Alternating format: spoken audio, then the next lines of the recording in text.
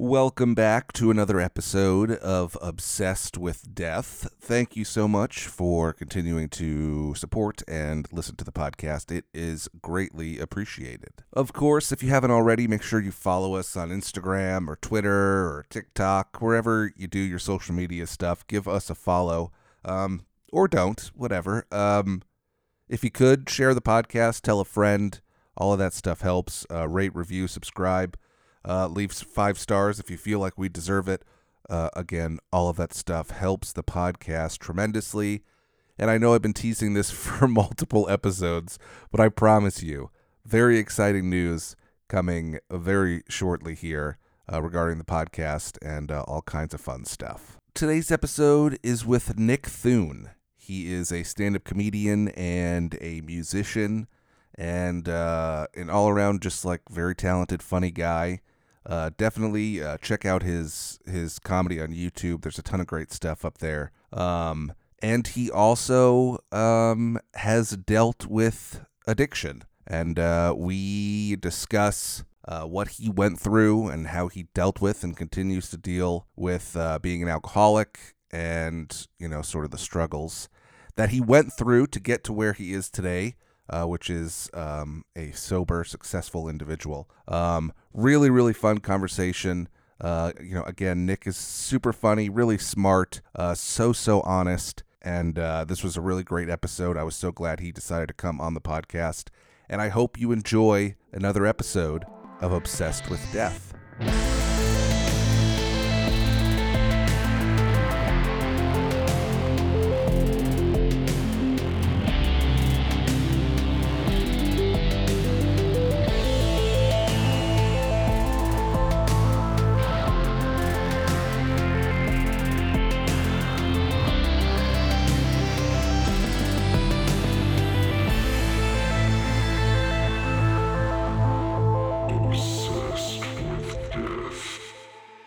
So, Nick, thank you so much for coming on the show. I really do appreciate it.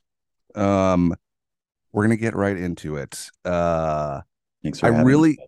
Of course, we really, I've really wanted to do an episode like this for a while, and I have been a fan of yours. I've been aware of you for a while. Great stand-up comedian, and you're Thank you.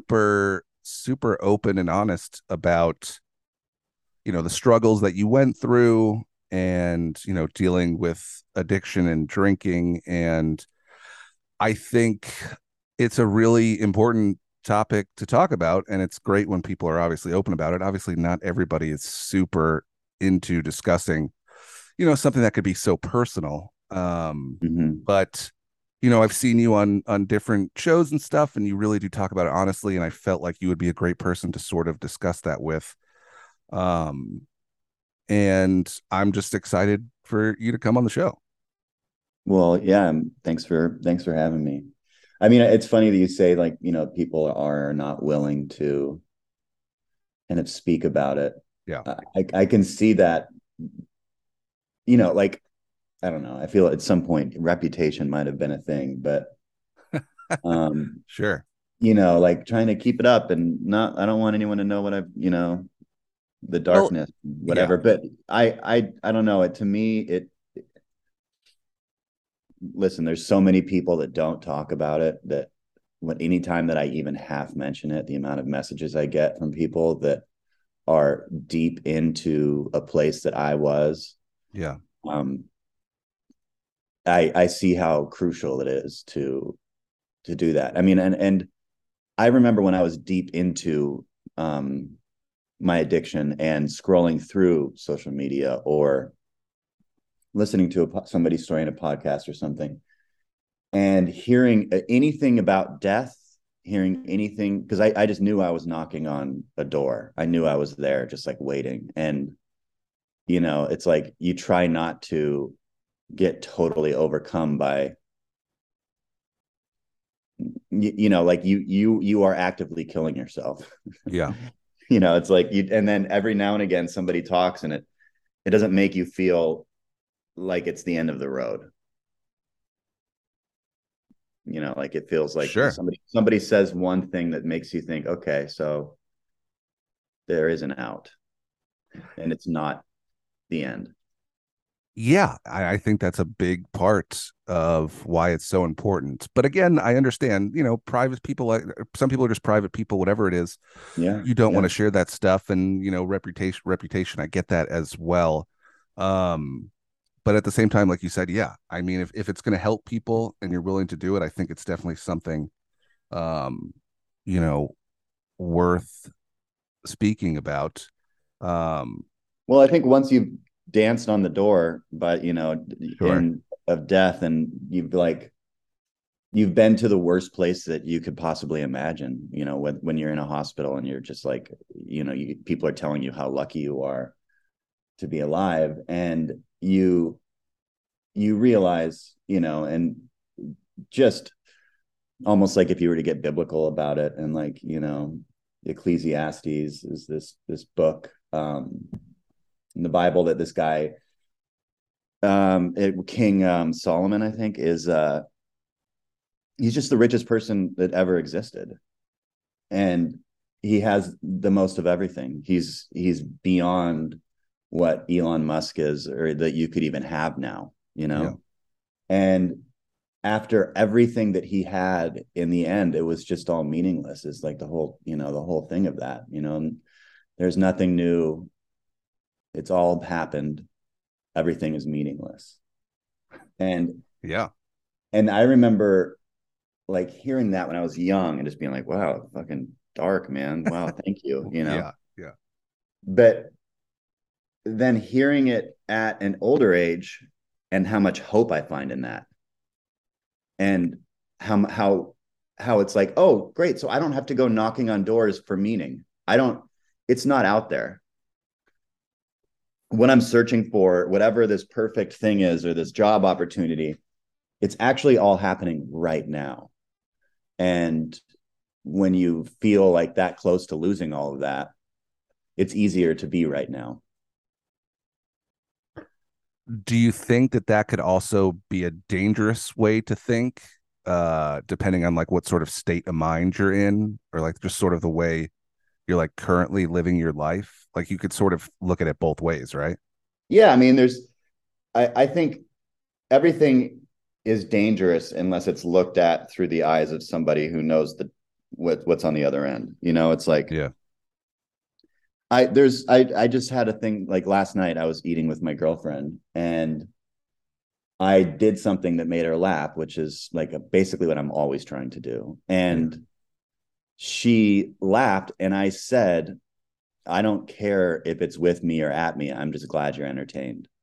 And then she said, how narcissistic of you that you just want attention, whether it's good or bad. And I was like, let's just look at the way that I said that and the way that you turn that in your head. Yeah. I said, I just want you to be happy. And you looked at it like I said, all I want is attention. So, like, that's not what I was saying. What I was saying was actually quite romantic, and was me telling you that, like, that's like your happiness is what I like, literally, like, that's my drug. I want it, and and there's all these, she does have a darker perspective than me, and this happens a lot, to where it's misinterpreted, like the actual meaning of something. Mm. But or the people that you've been around that actually do say things like that, and they are oblivious, and they are meaning to say it like, in that other direction, or whatever. But the I don't know, like, it's like, I hope I didn't get lost here, but I feel as if the talent and the thought process and the way that I can make her laugh, Yeah. that's only good in those situations. That's not good when we're having a real conversation, Sure. when something's really happening. I've learned that over and over again through trial and error with girlfriends. And I one time dated a therapist that was like, we had a serious moment. She's like, and I did something for a laugh. And she was like, you don't have to do that. You Dating a don't have to. therapist seems dangerous. I know, it was fucking amazing, to be honest. And Was it just like free therapy, or like too much therapy? we were just constantly introspective, and Yeah. Yeah. constantly like able to tell each other things like that. Sure. whereas I now like look back in other situations when I have gone for a laugh in a moment that it was not needed. And the cheapening, how that does cheapen it, and how that is a guard, and how also there is something in me that almost thinks that I'm never going to get another laugh, so I have to get this one. That's interesting. And So yeah, like yeah, yeah. Go you have ahead. to Go ahead. fight that. You have to fight that feeling and realize, no, there's time for another laugh. But couldn't you also just say like I mean, is it that big of a deal? It's like this quick little what joke, whatever it is. You say a thing, somebody laughs, and then you just move on. Like I understand like the thought process behind all of it. Like you don't have to do that, or you're looking for attention, but can it also just be a fun thing for a split second and then you just move on with your life? Yes, and I do that. I mean, Yeah. but I know that if somebody looks at me and says, I've never met anyone like you, Hmm. you have, you're changing me. And if I were to do a diaper joke right there, or who knows what, Yeah. it doesn't work. And it makes the diaper joke later even better, or anything, it's just a cop out. It's a cop out to sit in a moment with Yeah. somebody and actually just be vulnerable and allow yourself to feel the love that they're giving you, which is one of my hardest things to learn to do, is just allowing people to love me. And do you take that as like a compliment that makes you uncomfortable? Like when someone says something like that, like I've never met anyone like you. I mean, You if know, that was, if I was just like giving like a dramatic line in a movie or something, like, but I would assume people have probably told you that before. well, I mean, yeah, like I feel that way about all the people that I know, you Yeah. know. I I surround myself with people that are surprising and are vulnerable and are available. Yeah. And these are assertive people. They're not aggressive. They're not passive. They're just these are people that say what they mean, and they do what they say. And I've learned over time, like the simplest parts of life just get easy. Life just gets easier when those are the people that you have around you. Sure. Yeah. People Yeah. Those pleasing are and all good. of that Yeah. shit is, It's a I've nightmare. done it, and it's just exhausting. Yeah. Well, we really we really took a turn there, and I loved it. I thought Yeah. that was great. Um, just taking just a quick step back again, just to you being so open and honest about your life and your addiction. I think it's interesting, or important rather, to point out how it's like you didn't do anything wrong. Like people look at talking about this stuff. I think as possibly being judged. Um, but I think that's a big part of it. Is like you didn't do anything. Like okay, now maybe through your process of addiction and then getting sober, you of course could have hurt people along the way, and I think that's a part of it. But I think again, just like to go back to the beginning of this, I Mm-hmm. think that's another sort of part that I think people get a little iffy about when discussing. Um, but Yes. And also yeah, those people are still dealing with that stuff.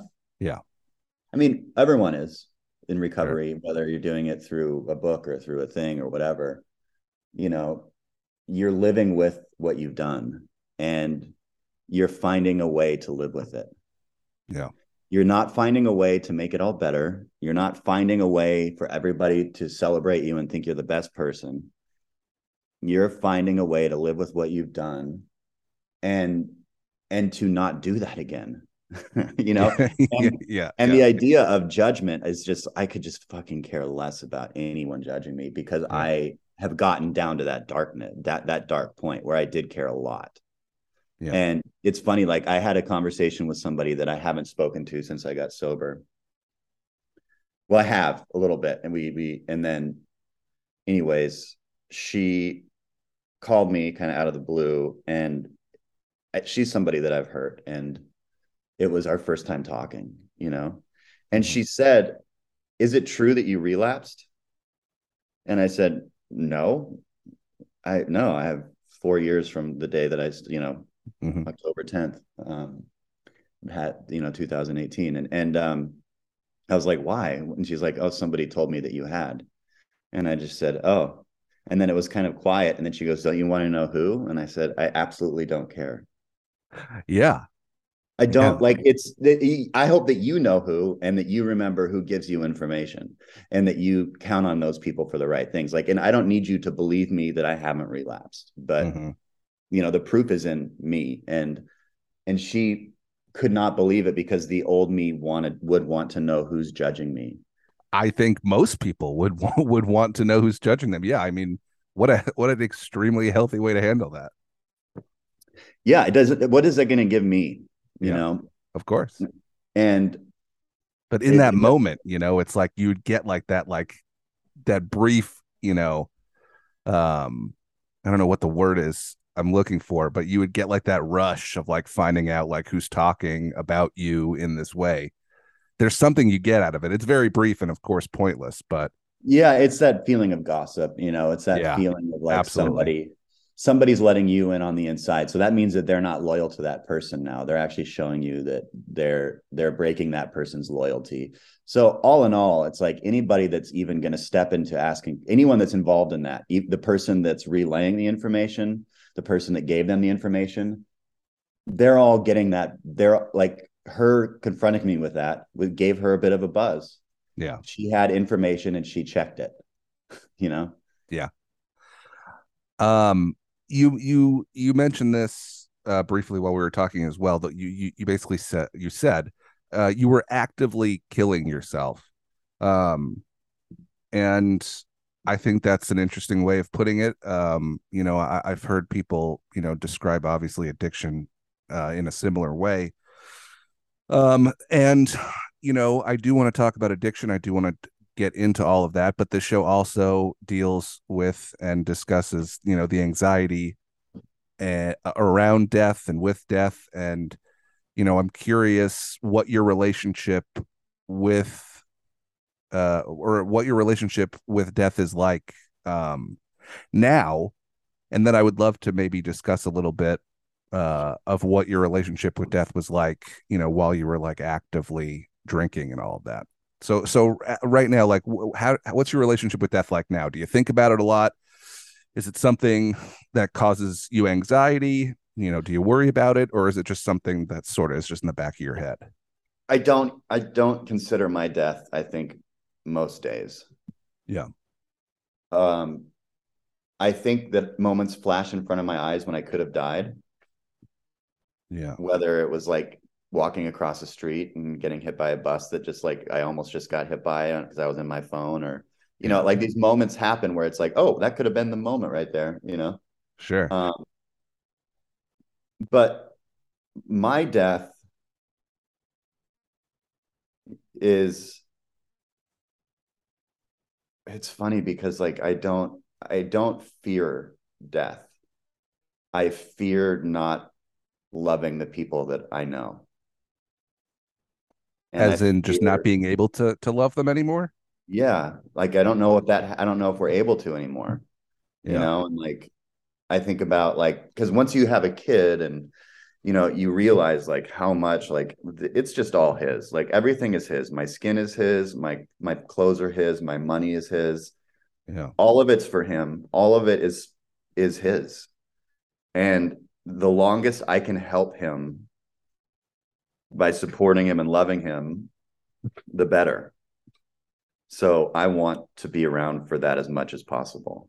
And I don't know, like Keanu Reeves said this thing once in an interview with Stephen Colbert that just really stuck with me. And he's like, do you think that there's life after death? There we go. What do you think happens? And he says, I know that the ones who love us will miss us. I I've seen the interview. Yeah. I absolutely loved it. Yeah. And It's a beautiful way of putting it. Yeah. and I don't want someone to go through that, you Sure. know. I Yeah. don't want my son to miss me Yeah. ever. I mean, it's nice to know that he misses me if he's on Sure. vacation with his mom or he's somewhere. It's nice to know, but I don't want him to miss me. I want me to just be a thing that's like there. Yeah. But I know that that eventually will happen. You know, my dad almost died. My dad had surgery last night, by the way, and he's in the hospital Oh, in wow. like serious surgery. And he's, you know, in his 70s. And it's like it was a back screwing his spine and all this stuff. And Wow. just years and years of absolute pain that he's suffered that he never would ever tell anyone about. And Yeah. finally, he decided to do this surgery after talking to so many people because he's already gotten discs fused and erupt and like all these things have happened his whole life, you know. And Yeah. finally, he's doing this surgery. And the reason that he's doing it is because about a month and a half or 2 months ago, he went out on a fishing trip with two guys and he was standing on the dock and the water was too rough and the wind was too much. And my dad said, it's no good. And the other two guys said, it's fine. It's fine. You know, and my dad he's a people pleaser. He's an enabler. It's like what he does. Everyone else's happiness is all he's ever seemingly focused on. Yeah. And he didn't want to disappoint these guys. He gets in the boat and the boat capsizes when they're out of water. And my dad was in the water for 45 minutes and almost died of hypothermia, got rushed to luckily Oh my somebody picked him God. up. Luckily, all these students that were like at the nursing school happened to be down at this dock, and then ambulance got there and rushed my dad to the hospital. And I mean, it was death. You know, Yeah. he thought, Wow. and I when I say death, like yes, that freezing and all of that, but he actually, and in so many words, came to terms with dying in that 45 minutes, Hmm. and it scared him. And I wrote a text to him that basically said how much people love him. And now all he has to do is enjoy that Yeah. forever for the rest. You are here. And dad, get your fucking hearing aids. Like he hasn't got he's been needing hearing aids for so long, but he Yeah. just doesn't want them. And so finally, literally, I said, you need to get hearing aids and you need to get that back surgery. And I need that to happen in the next 3 months. And both of them have now happened. Wow. And those are things that he wasn't going to do, that he was just always going to put off. Yeah. And I'm, watching dude, him getting old is respond, scary. it is, right? I mean, Like, I I'm doing it understand. gracefully, I'd like to say. Yeah. I understand being like, no, I don't want fucking hearing aids. Like, Yeah. I'm 70 years old, and by the way, I'm glad he's doing okay. I'm glad he's okay. I hope Yeah. surgery and everything went well. It But did. good. But I get that feeling of like, I don't want fucking hearing aids. I don't No, need, like, I don't want to have this scary back surgery. Like, I've made it this far. I'm this old. I'm 35 years old and I already don't want to deal with shit that is like coming with getting older. If I'm 70 years old, I get it. But, of course, these are things we need to do, unfortunately. well, and just like you said, like, I don't want to, why do I have to get hearing? Yeah. It's also like, why do we have to heal? Yeah. Why do we have to talk about things that might be tough in the moment Sure. that will then bring us closer after? Yeah.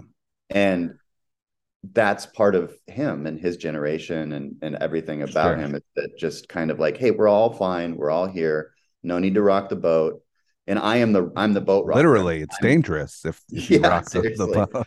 Also, the thing that he did there is he Yeah. said that he's never gonna he will no longer say yes to things if he has one inkling of a doubt. Okay. Good for him. I mean, Yes. that's tough. I get that. I think most people understand wanting to, be the people pleaser and just try and just go along with things. But sometimes you just got to tell people no, even, if it sucks. And Well, and now he might want to sell his boat, he said, yeah, and there's people that they don't like that because my dad mm, loves boats, his boat. He loves yeah, fishing. He's done it his whole life. It's what people know about my dad. He's an yeah, amazing fisherman. He knows how to take people out and show them how to fish. I mean, he's like a guide pretty much. yeah, And he doesn't want to. And who cares? Like, When the second you stop wanting to do something is the second that stops being fun. But the problem is when everyone around you thinks that that's where you get your joy, they don't want you to stop doing it. It's like when somebody retires early from a sport and everyone's like, "What are you doing? You're the best. We love watching you." And Yeah. it's like, yeah, I know. I actually just want to live my life now, and I made Yeah. enough money, and I don't need to be a Hall of Famer that played the most games ever. I'm fine. Yeah. But that was a bit, so I think watching him go through that, I mean, I fear his death Yeah. more than anything. I mean, I think that's been my whole life. My biggest fear is my dad's death. Yeah, I I've heard people, talk about losing a parent and how they're basically just you're just a different person afterwards. Like it really obviously I guess depending on your relationship, but it really does have that big of an effect on you, as it should. I guess, losing a parent is obviously a big deal. Yeah. And it's interesting that does come up kind of often when I do ask people, about their relationship with death and how, when they're thinking about it, how often, or all that stuff. It is interesting how much it does sort of turn to, oh, well, I worry about my parent. Like, I don't think about me dying. I worry about like the people I care about dying. Like that seems to be a really big thing with certain people. It depends, but a lot of people I've noticed, it usually just turns to that. Well, but also the game of musical chairs that death is. Yeah. It next thing you know, you're sitting next to your mom because your dad can't sit there anymore, Yep. and you're helping her and she needs help, and or he leaves behind. I mean, I thank God that my dad's not leaving behind shit. I mean, they got a house, whatever. Yeah. But like when that comes into it and death is involved around money or Yeah. anything, all that stuff is just devastating, I think. And I've Yeah. seen Yeah. people argue, and I've been in other situations where siblings are fighting over a vacation home, or you know what I mean, and Sure. it's Yeah. just like that's not what that person was. That's not what their Yeah. death means. Yeah, and and this is something that comes up as well a lot, is like the importance of like creating a will and just sort of taking care of all that stuff ahead of time, so like you could hopefully avoid that stuff, and of course be able to do what you want after you pass. I mean, I think that's like it's so important, to really, um you know button all that stuff up before you go, just also to just make it easier on the people that are still there, that are dealing with your death. They don't have to worry about that stuff. End of life doulas bring humanity to dying. Are you called to become a death end of life doula? If you are ready to answer the call to become a doula, you won't want to miss the live session and self paced course options of the internationally recognized end of life doula certification course from the International Doula Life Movement. International Doula Life Movement provides affordable and accessible doula training to any individual ready to make a difference in their community members' lives. The International Doula Life Movement takes great pride in their signature end-of-life doula certification training program, as well as the continuing education training they offer across all areas of doula care. For more information, go to internationaldoulalifemovement.com. There's a lyric I about death, a Towns Van Zandt lyric that I really have always loved. Yeah. And it says, "Born to grow and grown to die." Yeah, I love that. And it's just like it's that simple. Yeah. And anything else you try and throw into that is time consuming. And it's Yeah, going to take it's time. Trying to avoid that process. it's tough. It's tough, right? It's like trying to figure out how to spend the time you got, especially if you don't know, how much time you do have. Yeah. Obviously we're lucky if we get, I don't know what, 80 years. I'd be cool with making it to 80. Do you have a number in your head that you'd be happy with? It's weird. Like younger, I thought like 60s is good. Oh wow, yeah. Yeah. You get a little bit older and you're like, 60 is real close.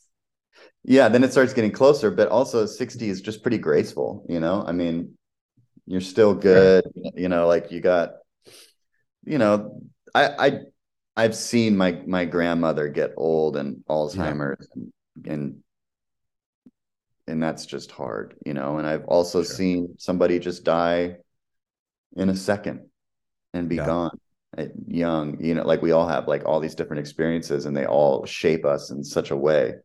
Yeah. Yeah. I got a really big wake up call, an unfortunate wake up call um over the holidays. With a friend passing much quicker than all of us anticipated. Mm. And it was just like, you know, it could just happen out of nowhere so quick.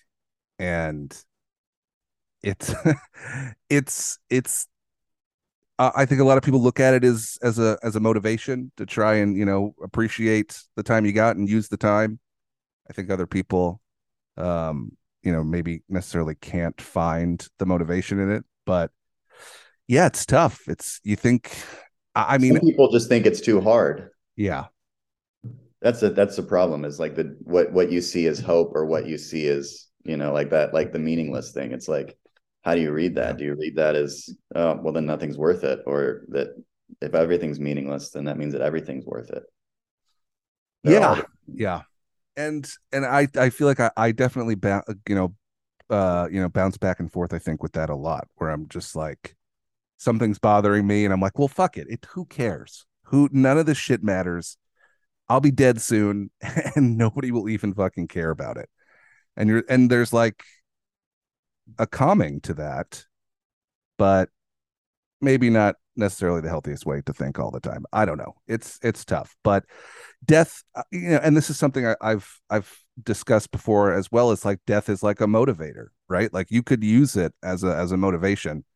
I haven't figured out how to necessarily do that yet, but I think um, if you can use it, right? Like take Yeah, well, I advantage. mean, a close friend's death is what saved my life. Yeah, I would love to, I would so I, I love this conversation we're having. I pictured it going so differently, but I'm so thrilled where it's gone. Um, but yeah, I would like to get into that a little bit. I know you've lost some friends, some to addiction, and I would love to discuss what you just mentioned here. But before we get to that, really quick, again, sort of going to like the actively killing themselves and this like relationship that you have with death, it seems like you have a relatively healthy one. While you were sort of in the throes of things, in the middle of addiction, I am always sort of curious about this because someone like me who's I'm not sober or anything, but I do have an unhealthy relationship with death. I think about it way too much. It's part of why I do this podcast. It's part of why I go to therapy. There's a million reasons. But I do think about it in an unhealthy amount. And I always wonder, somebody like you, as you say, who's actively killing themselves while this is happening, are you thinking about it a lot, or is it just like there's too much other stuff going on? Yeah, there's a weird crescendo of the thinking about it and then the kind of helplessness of it. Yeah, And you don't start really thinking about it until you hear a story about somebody. You like you see something, somebody died drunk driving, and you know all of these things. Oh, the liver, like their liver went bad, and this or that, or his had a heart attack, and you kind of hear all the things that alcohol and drugs do to people, yeah, and those things are happening as you're reading them. Like my liver was like constantly in pain. I could just feel my liver all the time, yeah, and my heart was never right. It was like too slow, or it was like I would wake up in the middle of the night with half my body numb, tingling. yeah. And for the longest time, I was convinced that our bed was tilted, Wow. and I was Anything, constantly, anything but the alcohol, right? yeah, really. I mean, I was like, yeah, there's something wrong with our bed because all of my blood, like it's, Yeah. but also I'm waking up at multiple times a night and drinking in the middle of the night because I'm drinking, 1 to 2 bottles of vodka a day. Yeah. And you can't just do that in one sitting. I mean, you got to spread it out and you got Sure. to, um, but yeah, I had a phone call with a friend and we realized on a phone call that we were both drinking the same. The only difference was his was tequila and mine was vodka. And it was a FaceTime. I remember he FaceTime voice FaceTime, Yeah. um, and he was holed up in a hotel up in Tacoma, Washington, and he was about to check himself into rehab. And I was fucking wasted when we were talking. I got in my car, drunkenly drove to my office, started drinking in there, like which was a daily thing, and everything seemed like, oh, he's getting help. Okay, maybe I should think about that. And then 3 days later, he's in hospice Wow. and he's yellow and he's dying, and there's no stopping it. There's absolutely no stopping it. And he died. And I was on the phone, like with people that were there trying to talk to him. It was impossible. He couldn't really form any kind of sentences, and he died and left a huge hole in a lot of people's life, and including children and Yeah. family, friends, and fans, and all these people. And I went the opposite direction and went hard. Wow. I mean, I was locking myself in my office, just on I just had this like storefront that was basically just a storefront of me drinking, um and that I used for writing and whatever, and Yeah. it was great, and it was like a great place for me to kill myself. And the whole time that it's happening, I know now, like I know from all my fears before, from seeing this, oh, death is just there, it's right there, Yeah. it's going to happen so fast. And I got Lyme's disease, um kind of in the midst of all of this, which is such a weird thing to get, but that also saved my life because I had to go to the doctor and I wasn't honest about my drinking. But when my blood test came back, there was nothing more obvious than the fact that I was dying. Yeah. Yeah. There's really no And way of hiding it at that point. no, no, no, they're Yeah. reading your emails there. And, Yeah. I, yeah, through a day of contemplating just ending it, I checked myself into rehab. And it's not the first time I've been to rehab. I've been when I was younger, in my teens, 17. Yeah. And it was great because I knew there was a solution, and I knew that I knew there was an out. And I thought all I got to do is check myself in and they're going to fix it, and I'm ready for that. I want to be fixed. Yeah. And then 2 days in, they couldn't fix it. Because you're basically brought into, like a house that has nurses in it, and they're administering Ativan and whatever all these drugs are that people need to come off of alcohol. I forget some of the names of them, but you are taking these drugs and it's supposed to gradually help you wean off alcohol. But 2 days in, they realize there's no weaning me off, that I'm having my body shutting down. And they found me like naked outside in the neighboring yard at 4 a.m. And I don't know. All I know is I woke up a week later in a hospital, and I, with strapped to a bed. Um, there was a moment of getting in the hospital where I remember being strapped down and them trying to get a needle in my arm. And Yeah. somebody said to me, "You're strapped down because you've been combative." But I was Yeah. naked. They brought me in naked. They just brought a naked man in his late 30s in from a back seat of a car from a rehab into a hospital in Santa Robles, California. And, it was like they had to. I didn't think I was dying. I thought that they were going to send me to a mental institute. I didn't realize that they were watching me die and being like, we need to take him to the hospital. I thought that they were like, he's crazy. He actually needs to go to the mental institute. So I was building up all of these thoughts that they were after me and coming to get me, when really they were like realizing that they couldn't keep me alive. So death like wasn't even a thought in your mind at that point. It was like more of just like a paranoia about other No, people it was around a you. huge paranoia. Yeah. God, I remember laughing so hard because I have like this like 3-step kind of thing that you could put up to a sink for some like a kid to like step up on the 3 steps and wash their hands and brush their teeth. Yeah. And on the outside of this like mansion in Malibu that I was staying in, they had one of those, but it was just up against the side of the house. Hmm. And they found me on the 3rd step, listening in and knocking, thinking that there was a secret room there that they were all in, trying to get me to a mental institute. Wow. And it was just a wall. And I was hearing voices. And they were trying to explain to me what all of these things are that I'm feeling. Like they were showing Yeah. me paperwork that was like, this is what DTs are, and this is what like all this, coming up alcohol, the possibilities. You're having the most extreme version of it, all this Yeah. stuff. Anyway, waking up in the hospital, I still was so confused, and it took so much time for me to wrap my head around that I basically died.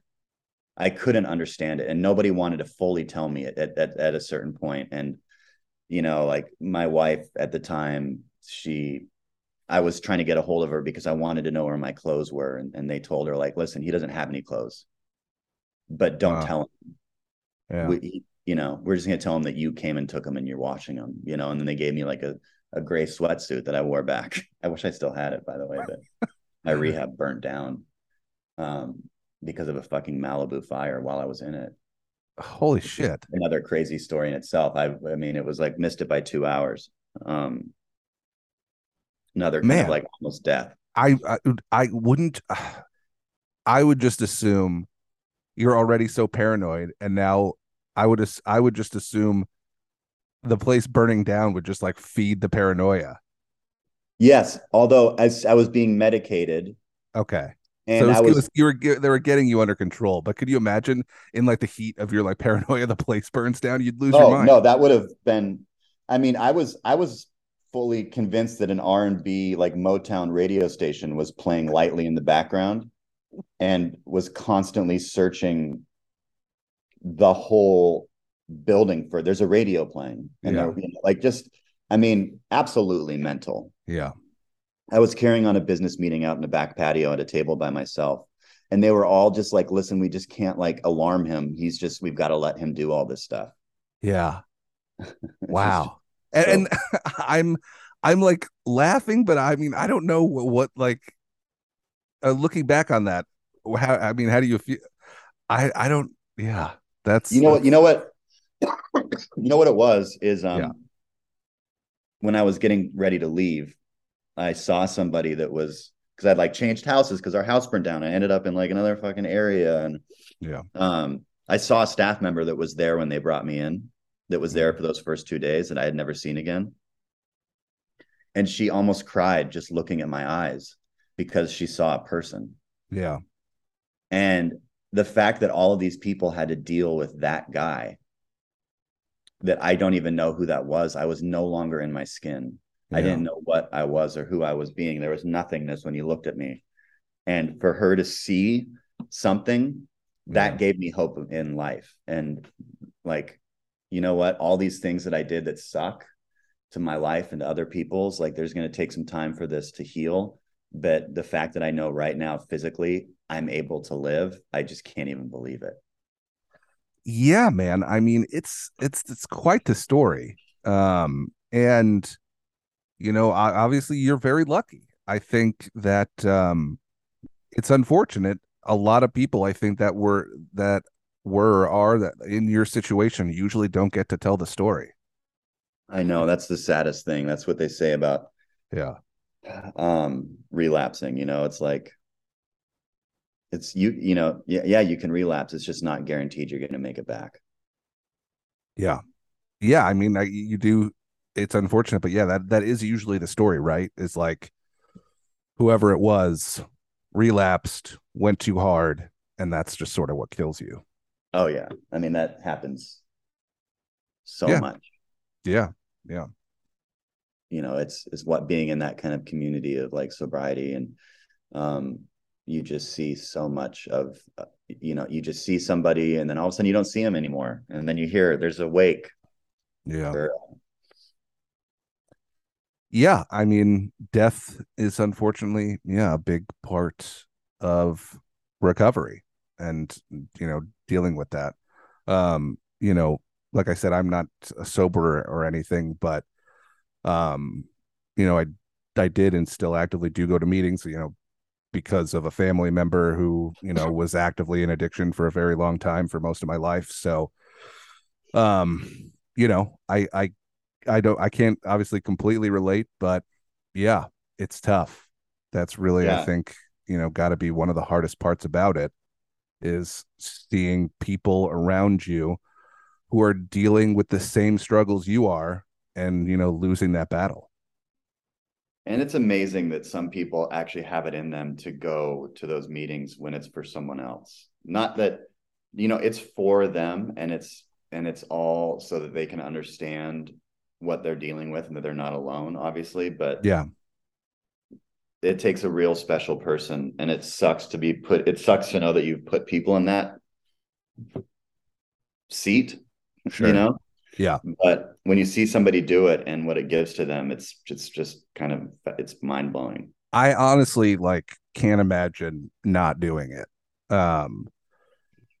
It's it's like such I think community is so important. I think just in life in general and connecting with humans is obviously very important. Um, but when you're dealing with something I think like that, uh connection is even, that much more valuable. And yeah, I think I recommend it to anybody that hasn't tried it that thinks it would help. I mean, Yeah, yeah, 100%. it sucks. You hate to, in the beginning, I feel like some people struggle with it because it's just it's hard to listen to other people's stories. Obviously they're not going to be great stories. It's going to be upsetting. It's going to be sad, whatever it is.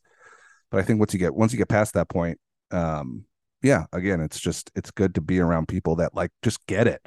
It's you get the thing that happened.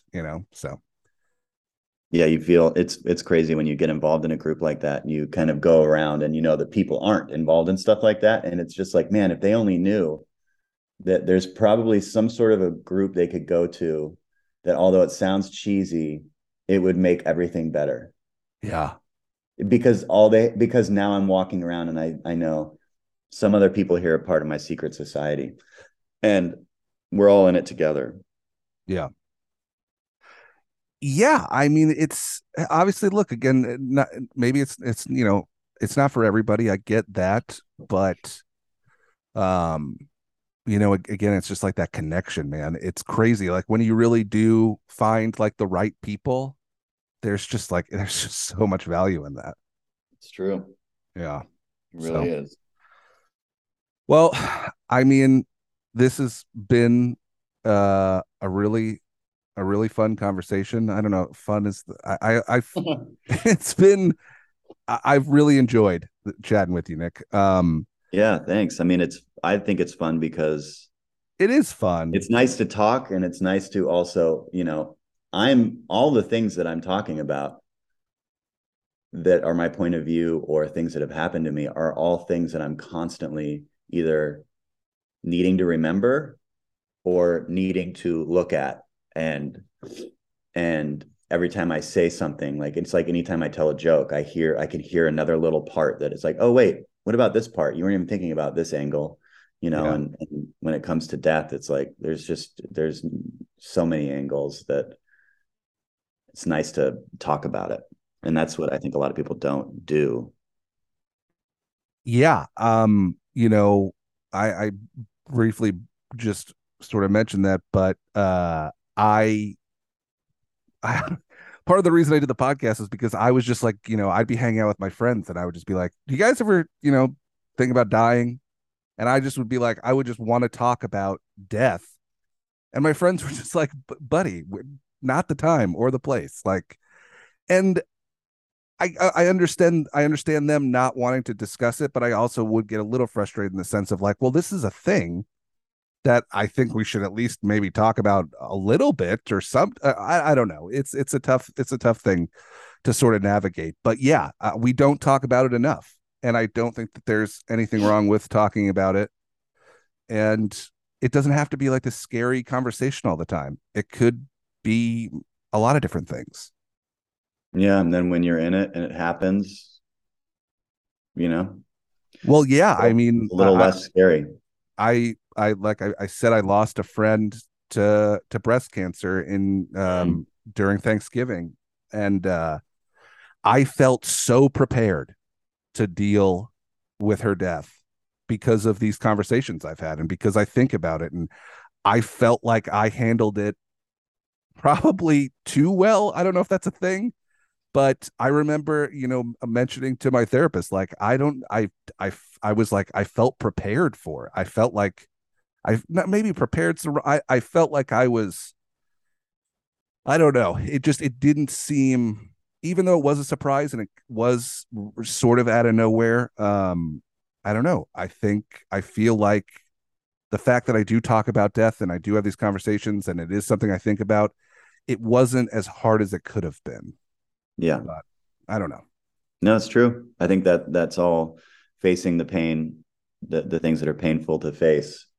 Yeah, and of course, yeah, it sucks at times. It's not always like the greatest thing to think about, or most of the time, when I'm thinking about it, it's a nightmare. But when when it's good, it's good.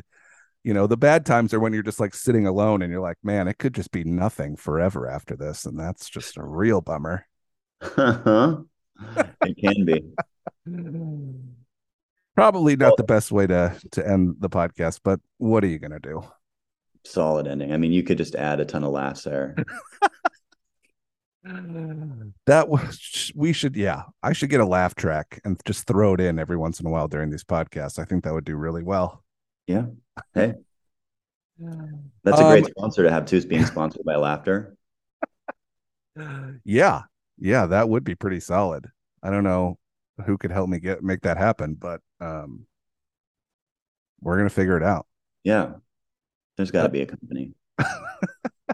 right, is there, well, I mean, talk about death, right? Isn't pretty much every laugh track just like from a million years ago and all those people are dead anyway, right?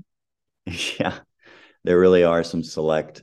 I do know. I was told by somebody that a lot of laugh track that's used in comedy specials coming out of a specific place are Jim Gaffigan laughs. Like his audience laughing or his His specifically? audience laughing. Yeah, it'd be funny if it was just him laughing. Yeah. Yeah, I It's keep meaning to tell him that. I'm like, somebody, an editor told me that. He's like, yeah, we actually just take a lot from his special. because Yeah. they're just like such solid laughs. Yep. Wow. That's an interesting compliment to get. Yeah, I know, right? Good for I'm him. sure he knows. I'm sure he'd be thrilled. You got to tell him. And it's good to know that it's people that are probably alive laughing and they're not just dead people. Yeah, that is good to know. I thought for sure it was all dead people because you get the laugh clip. You don't need people laughing hasn't changed. It's not, you don't need an updated laugh, do you? No, I think it's just gotten less. Oh, okay. Got Yeah, it. yeah, it's becoming extinct. Is that true? I know we're like wrapping up here, but that's such an interesting thing. Do you feel like that's happening? Are you like doing No, no. I mean, shows I and think that like doing shows with COVID audiences and masks and stuff, and doing them online over the pandemic, it definitely oh was like God. Yeah. people are not laughing as much, Yeah, that had to have and been if a they are, you nightmare. can't see it. Yeah. But no, Okay, good. it's all there. What it's just a sad thought that, you know, Yeah, Nick the day Thune's the doing a laughter stand-up died. show and people are just half laughing. All right, we should probably just end this because I'm just this is Well, thanks for having we're me. I all over this. appreciate it. Yeah, thank you for coming on. I really do. I am a fan. I do. I was talking to a friend today and I was telling him that I was getting ready to do a podcast with you, and I sent him a clip, and he was losing his mind the entire time. He absolutely loved it. And so, obviously, if you're listening to this and you don't know Nick's stand up, go check out his stand up. You're one of the best for sure. Such a Oh, funny wow. comedian, That's, and oh, thank you. yeah, big fan. And yeah, thanks for coming on. This was a really fun chat. Thanks for having me. I'll talk to you when everyone else is listening to us talk to each other. Sounds good. All right. See ya. All right, buddy.